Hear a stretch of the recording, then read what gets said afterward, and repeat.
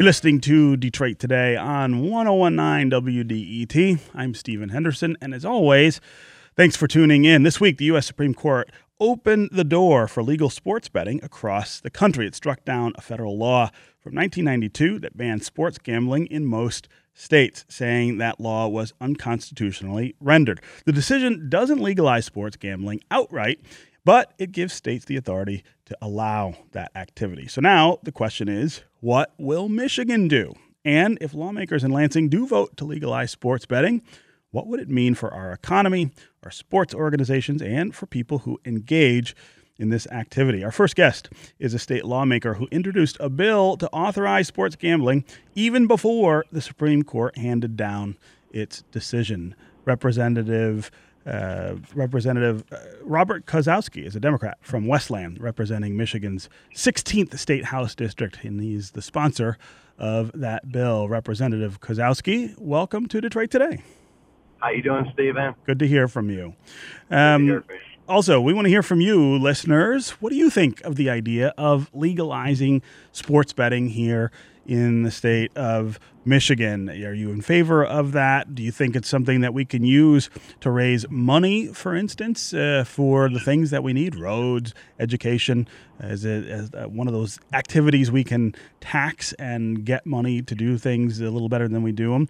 Also, do you see yourself betting on the occasional game? We are a big sports town. Is this going to become a big part of the way we enjoy sports around Metro Detroit? Also, how will this affect our economy? As always, the number on the phones is 313-577-1019. That's 313-577-1019. You can also go to the WDET Facebook page and put comments there, or go to Twitter and hashtag Detroit Today, and we will work you into the conversation. Robert Kosowski, let's talk about this bill. What would your bill do in the state of Michigan? Sure. So I introduced this back in 2015.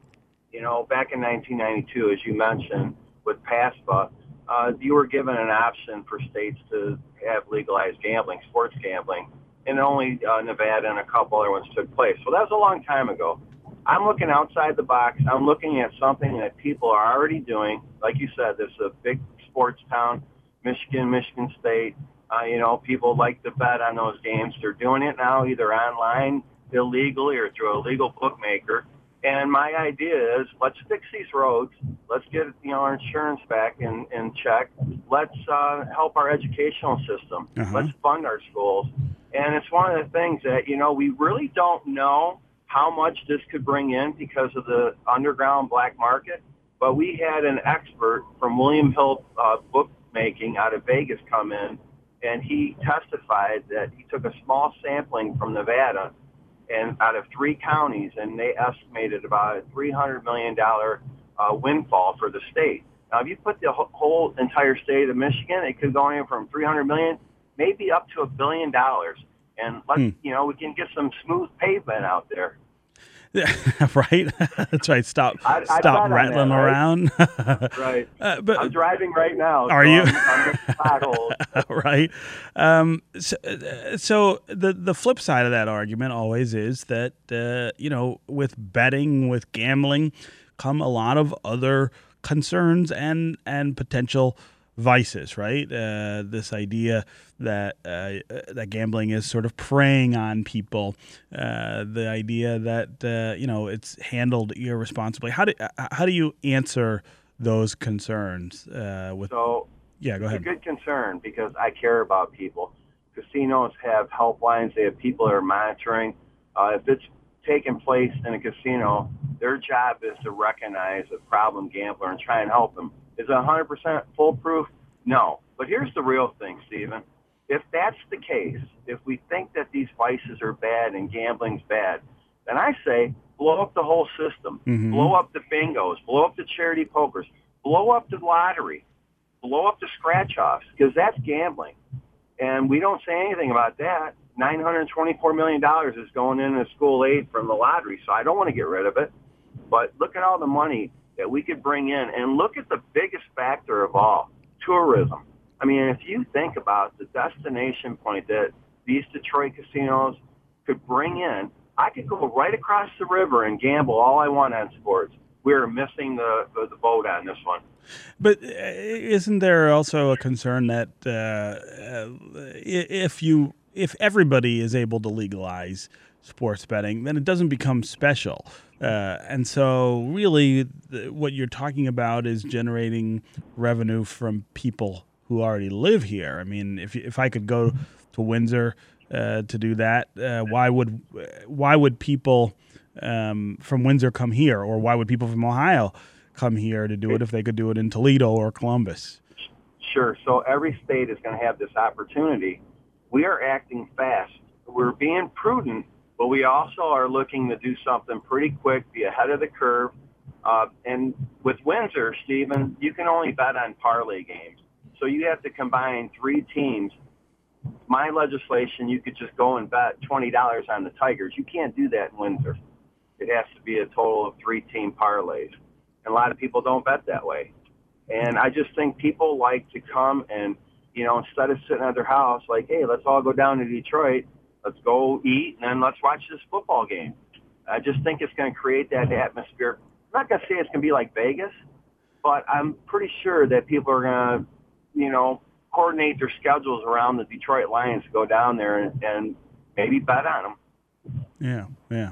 Okay, Robert Kosowski, Democrat from Westland, who represents Michigan's 16th State House District, sponsor of a bill that would authorize sports betting here in Michigan. Thanks very much for being here on Detroit Today. Thank you very much. Great show. Thanks very much. Up next, we're going to continue our conversation about sports gambling with a consultant in Vegas. He's going to talk to us about what casinos and other institutions in the gambling establishment think about this, and tell us a little more about what might change as sports betting becomes legal across the country. Also, we want to hear from you. Do you see sports gambling being popular in our sports heavy town? 313-577-1019 is always the number on the phones. We'll be right back with more Detroit Today.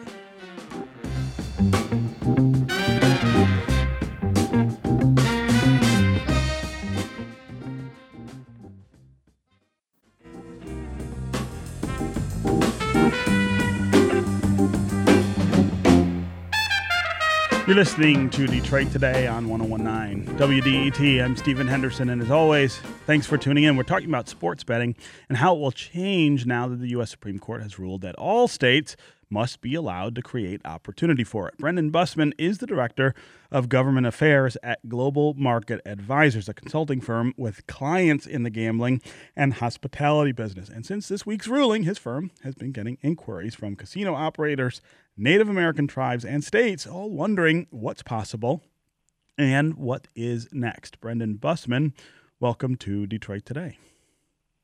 Welcome. I appreciate the welcome, and glad to be on your program this morning. Sure. So let's start with this. What does this ruling mean for the existing brick-and-mortar casinos that we have in places like Detroit?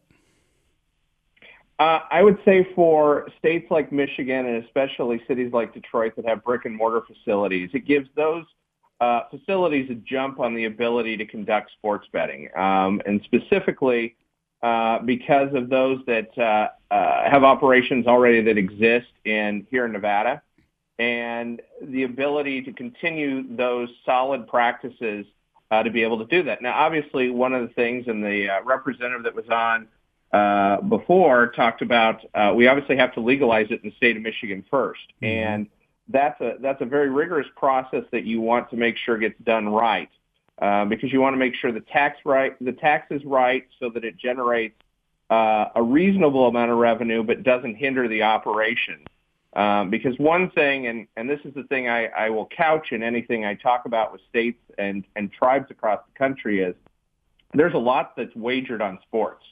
But the amount that goes back to the operator to cover their taxes and operations is only about 5% of the total amount wagered. So is this a windfall for everyone? No, but you'll see an additional bump, especially with the brick and mortar facilities, because it will mean maybe they'll game a little bit more, maybe they'll stay at a restaurant a little bit longer, or go to one, or stay at a hotel room and do other things in and around the casino. We had a caller earlier who couldn't stay on the line, and she was curious about the history of this issue. She want to know how sports betting became illegal in the first place. I think that's a really good question because I'm not sure everybody is really familiar with how that all happened. Absolutely, and would love to give the history off of that. And there's, the impetus for PASPA, which is the Professional and Amateur Sports Protection Act of 1992, was that there was a negative impact off of sports betting, both amateur and professional sports. And to protect the integrity of those sports, they wanted to ban betting on those activities. At the time, there were only 4 states that allowed it in some form or fashion: Delaware, Oregon, Montana, and Nevada. And those 4 states were grandfathered in when PASPA passed back in 92. The interesting thing is the champion of the bill was a gentleman by the name of Bill Bradley, who was a senator from New Jersey. And fast forward 20-some years later, it was actually New Jersey and then Governor Chris Christie, who through a ballot initiative initially through the state of New Jersey, and then the laws to legalize it once that passed on the ballot, that then had the challenge from the NCAA, and then took it to the Supreme Court and was heard in December of last year. I was fortunate enough to be in the room when they heard the case, and then obviously ruled earlier this week and overturned it. Obviously based off of the issue, but people need to understand the Supreme Court ruling was as much about states' rights as it was about the gaming issue. Yeah. As always, the number on the phones is 313-577-1019 to join the conversation. We are talking about sports betting, the possibility of it coming here to Michigan, the possibility of it coming to other places around the country following the U.S. Supreme Court decision this week. What do you think about the idea of betting on sports? Is that something you want to do here in Metro Detroit? Think of how big of a sports town this is. Or are you somebody who worries about the idea of expanding gaming, expanding gambling beyond what we have? As always, the number is 313-577-1019 on the phones. That's 313-577-1019. You can also go to the WDET Facebook page, put your comments there, or go to Twitter and hashtag Detroit Today, and we'll work your comments into the conversation. I wonder how quickly you think states around the country will respond to something like this, Brendan. But then I also wonder how quickly it will expand beyond the sort of brick and mortar possibilities. I mean, I'm thinking about my smartphone, for instance, and how you can do all kinds of things on that. How quickly might I be able to use that for sports betting in a local fashion? Well, one thing that we have been advising states, tribes, operators across the way is to look significantly at the mobile option, and I'll give you a couple reasons why. We've had mobile wagering in Nevada here for a number of years. And how it first off works, I think that's the important thing, because people say, well, how easy and accessible is this? Is if you were to set up a mobile account, you, one, have to go into a brick and mortar facility. You have to justify who you are, so you have to legitimately say, I'm Brendan Bussman, and I'd like to open up an account. And then you're able to fill that account. And it's very much on the operator to know your customer. It's called KYC, one of the regulations we take care of here, to make sure you know who's actually betting. And then once that's set up, then you can wager online. You can refill your account at a kiosk, so on and so forth. But that's the initial part. I will say one of the reasons why we advocate for that is in this modern day to recoup the illegal market. Those that, I guarantee if you can go down anywhere, probably to a bar outside of even one of the sporting facilities in Detroit, you probably could find a bookie pretty quick if you wanted to. Some of those bookies have apps on their phones, so you don't even have to call them anymore.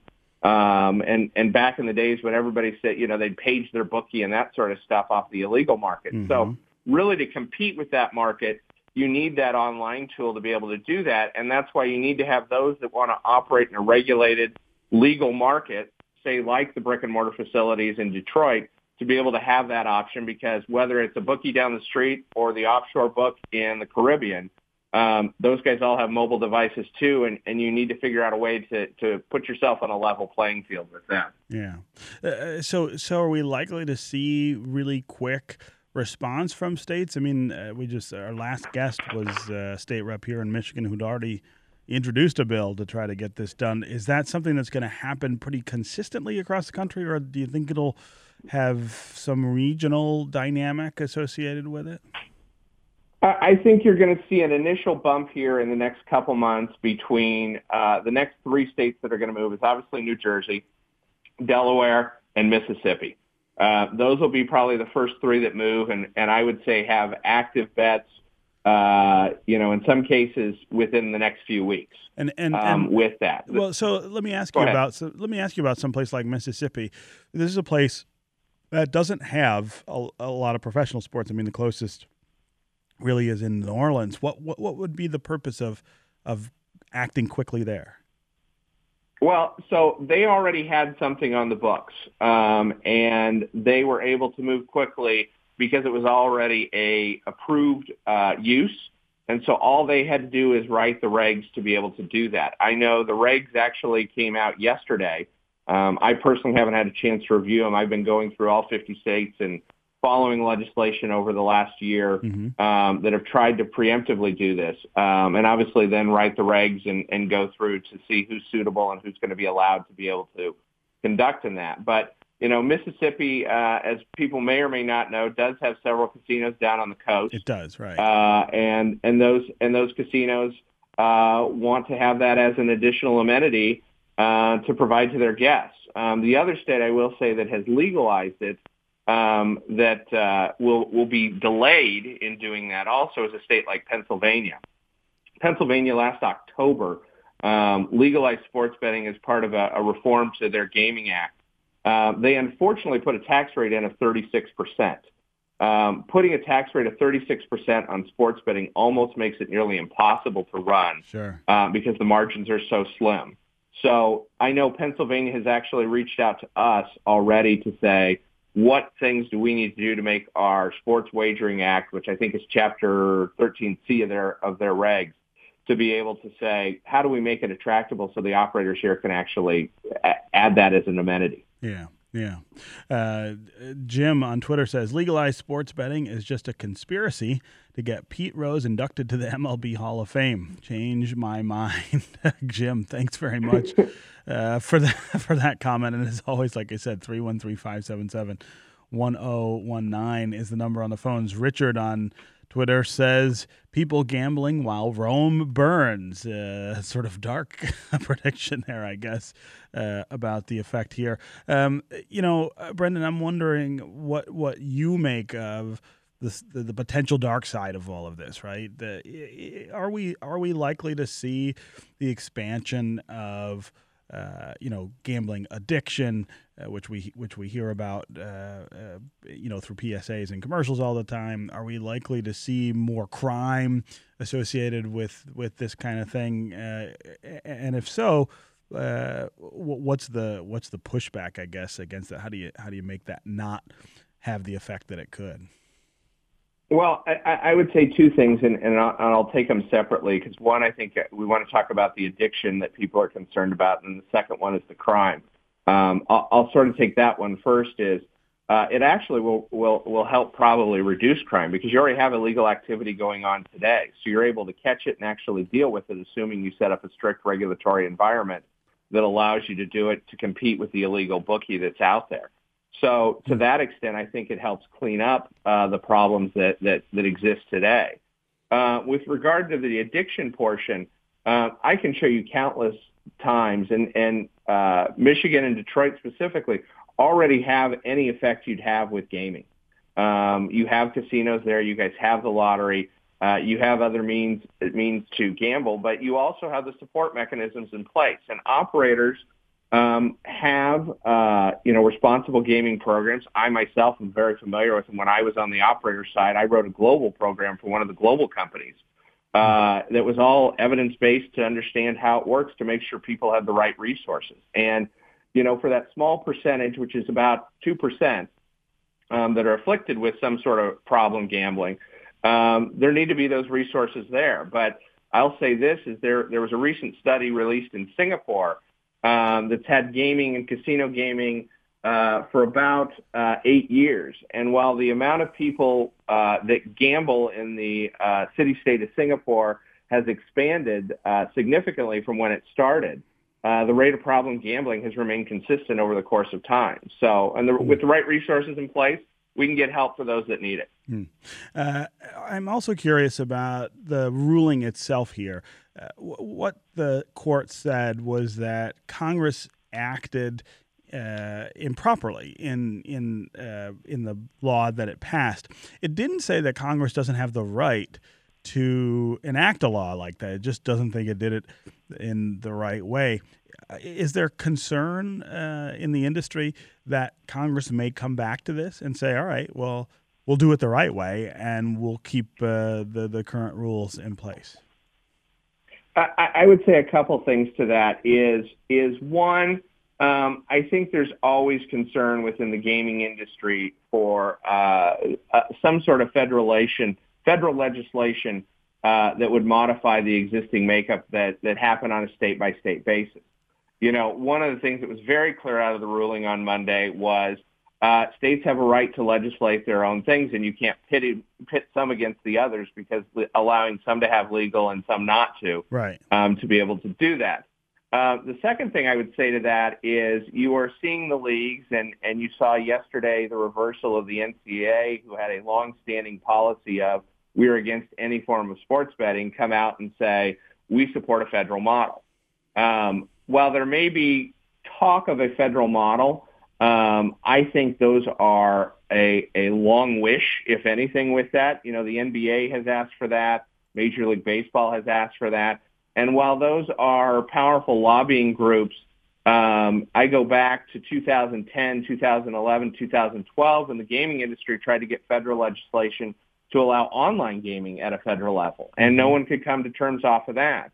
And if you look at the current climate in Washington that struggles to get a budget passed, and not even a budget passed, but continue to fund the government for a number of months, that faces a host of other issues, from a farm bill to prison reform to infrastructure issues, so we can fix those roads, as the representative was talking about earlier. I have a hard time believing that sports betting is going to be the priority and the quick legislative fix that someone's going to come through and say, hey, this works. Just because every state needs to be treated differently in this. Yeah. You look at a state like Michigan that has brick and mortar facilities versus states like Nebraska that don't have it. And that's another state that's reached out to us to say, how does this happen? And what does it do? They've got lottery and they've got horse tracks and they've got keno parlors, but they don't have brick and mortar. How do you legislate in that? And a federal model may hinder that for a state that wants to do something along the lines. Yeah. Okay. Brendan Bussman, Director of Government Affairs at Global Market Advisors, a consulting firm with clients in the gambling and hospitality business. Thanks very much for being here on Detroit Today. Thank you very much. Appreciate your time, and have a great day. Yeah, you too. That's going to do it for us this week. We will be back on Monday. I hope you will join us then. Detroit Today is produced by Laura Weber-Davis and Jake Meir. The program director is Joan Isabella. The technical director and engineer is Matthew Trevethan. And the associate producer is Gus Navarro. Detroit Today's theme song was composed by WDET's Sam Bobian. Remember, if you had to miss any of today's show, you don't have to miss out. Go to iTunes or wherever you download podcasts. Download and subscribe to Detroit Today. You can listen whenever you are ready. This is 101.9 WDET, Detroit's public radio station, a community service of Wayne State University. I will see you on Monday.